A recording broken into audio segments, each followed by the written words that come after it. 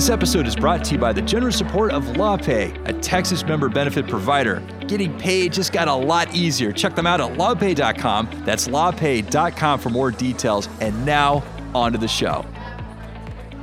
Welcome, everybody, to the State Bar of Texas podcast, recording live from the annual meeting here in Houston, Texas. I am a substitute host. You probably don't recognize me. I'm Lawrence Coletti, executive producer for Legal Talk Network. Rocky and I are rotating here so we can get to all of the fantastic interviews we have planned in advance here. But anyway, I've got joining me now, I have two wonderful guests going to be talking to us about a very important topic. I have Laura Graham and Jason Bloom. Welcome to the show.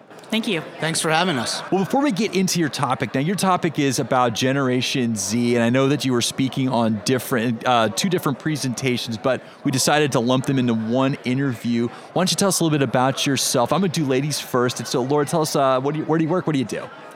I direct the legal writing program at Wake Forest University School of Law. I've been teaching there for about 23 years now. I was in private practice for a few years before that. What was your practice area? Family law. Family law. All right. Excellent. Excellent. And Jason, how about yourself? I do jury consulting. So wow. I do focus groups for litigation, witness communications training, and then, of course, helping the clients choose a jury, who's going to be a good juror, who's going to be a bad juror, during the jury selection process at the beginning of trial. Okay, and that explains your Gen Z approach to jury selection here. So why don't we just continue in that vein? Tell us the name of your presentation. Just give us real quick just what it was generally about. I was more about getting back to trial, the modern juror, and a lot of Gen Z are filling up the jury box and showing up for jury service and becoming more and more part of the jury pool than they had been in the past as more people are aging. And there's just different ways to approach the narrative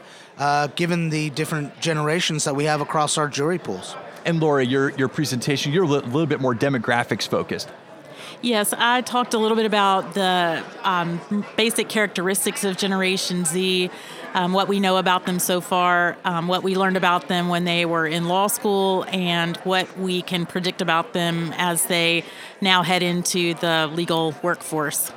Well, one of the things that attracted me to this interview was this rather unorthodox conversation I saw at one of the Chicago airports. I'm blanking which one. But it was a group of probably college age, I estimate, is a mixed group of guys and girls, just sitting around, and they were all talking, but they were talking with the assistance of their cell phones. And it was funny because you sometimes hear them talking, and then all of a sudden they start laughing when it was absolutely quiet, but they were talking also through their mobile device. I thought it was so interesting, almost like a conversation aid. They're probably sharing pictures and memes and everything, but they're having this totally strange conversation that's directly attached to their technical device. I thought we got to talk about this. So, opening question here, who is Gen Z? So why don't we direct that one to Laura? The most common age range for Gen Z is students or people who were born between 1995 and 2010. That's the most widely accepted range of dates. So the oldest members of that generation would now be out of college. Many of them have just entered the workforce within the last few years. The youngest of them would still be in middle school, heading into high school. And they're an interesting generation. As you mentioned, their technology is sort of a driving force with them. So they've become very accustomed to doing all of their business, all of their schooling, on their phones, and that's why some people call them the iGen, relating it to the iPhone, the iGen. That's kind of where they live. Well, so in your presentation, and thank you so much for sending the slides over in advance, kind of gave me an idea of what was going on. You talk about this shaping factors for generations. And of course, I immediately kind of thought of my grandparents. My grandparents were World War II. They had survived the Great Depression. And these were iconic events in their life that really shaped who they were. I remember, when my grandparents got older, we went to go clean out the garage. It was amazing. Nothing was ever thrown away, but that was directly out of surviving the Great Depression. You didn't throw things away. You never knew when you'd need that value later on down the road. But let's talk about some of those factors that shape Gen Z. Like, what makes them tick? One of the biggest factors, as I just said, is the the release of the iPhone, which was in 2007, when the oldest Gen Zers would be just perhaps middle school age. And they really are what we call digital natives. They have grown up with access to information right in their hands. So they're very well equipped to find information. They aren't as well equipped perhaps to process information in a deep and meaningful way. So they get a lot of information pushed at them constantly, but maybe they're not quite as well-versed as prior generations at knowing what to do with information, how to process it, how to evaluate it. They're a little bit more anxious than prior generations, perhaps because of the impact of 9/11, which happened when the oldest ones of them were probably, what that would be, 6 years old. The school shootings that have been occurring throughout their lives, lockdown drills, active shooter training, all kinds of things that have made them a little anxious and unsure of what to expect from the world. I want to build on those points, and I want to transition over to jury selection. Now, Jason, this is what you presented about, but, with those factors in mind, when you're looking at a jury and advising people on how to pick their juries, you see, some young people out there, Gen Z. Now, what are you advising your clients to do and focus on? Yeah, it really depends on the type of case, but I've always believed that, jurors are like icebergs. What you see above the water are the age, the ethnicity, and the gender, and what's below the water are life experiences, predispositions, memories, and social pressures, which kind of dictate verdict orientation. And I think with Gen Z, you can basically argue that a lot of them share some of the same predispositions and social pressures, and that's for change. And what else we've got going on in our country right now, which also relates to the jury box, is class warfare.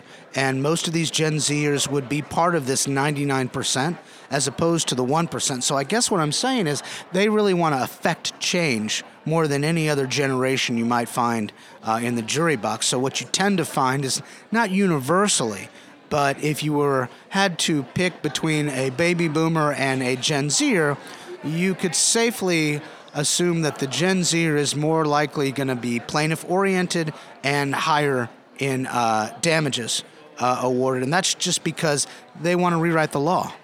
They want to affect change. They want to right the wrongs that are going on in society, and they really don't have any power to do that, but they're looking for it. All right, let's transition over to the employer segment here. And so, employers out there, like you were just saying there, Laura, the oldest of the Gen Z is just getting out of college. They're probably just getting out of law school, taking the bar. Now they're showing up at firms for the first time. So you're going to start seeing, and they're a big generation as well. So you're going to start seeing a bunch of people that do share some characteristics, at least from the generation sense. And so, tell us about, the Gen Z in the workforce. I think one of the most surprising things I gleaned from your presentation was this might be the first in-person job they've had in their career. So that kind of blew my mind to think about it in our magical world of work remotes. There are people out there that have not been in person in a job, and this might be a wake-up call for them. So let's what should the employer take away from Gen Z characteristics? I think employers need to be thinking a little bit more strategically about how they can structure their work environment to accommodate the desire of Gen Z to have flexibility in shaping their own work experience. So we need to think more carefully about what kinds of tasks require an in-person environment, which kinds of tasks could be done remotely, and be a little more strategic about planning a work environment that allows for some flexibility. I think we assumed prior to COVID that in-person was the best way to do most things in the legal setting. And I think we're seeing now that there are a lot of possibilities for flexibility in how we deliver legal services, and Gen Z wants that flexibility. So I think we need to think flexibly as employers, and then we need to also think about how to onboard Gen Zers into the formal workplace to make them comfortable in that environment, make them comfortable with interacting with others on a face-to-face basis, make them comfortable with in-person collaboration, which is something that they haven't had a lot of experience with to date. So I think we just need to think a little more creatively about how we are delivering our services. Any thoughts on that, Jason? Yeah, this is really interesting because you see, if you're sort of studying the trends in lateral movement, there's a lot of Gen Zers, younger people in law firms who are transitioning away from good-paying jobs to other jobs simply because it allows them to work remotely. And they're almost seeing it as a right rather than a privilege or a necessity. When it first started, the remote working, quite frankly, it was a necessity.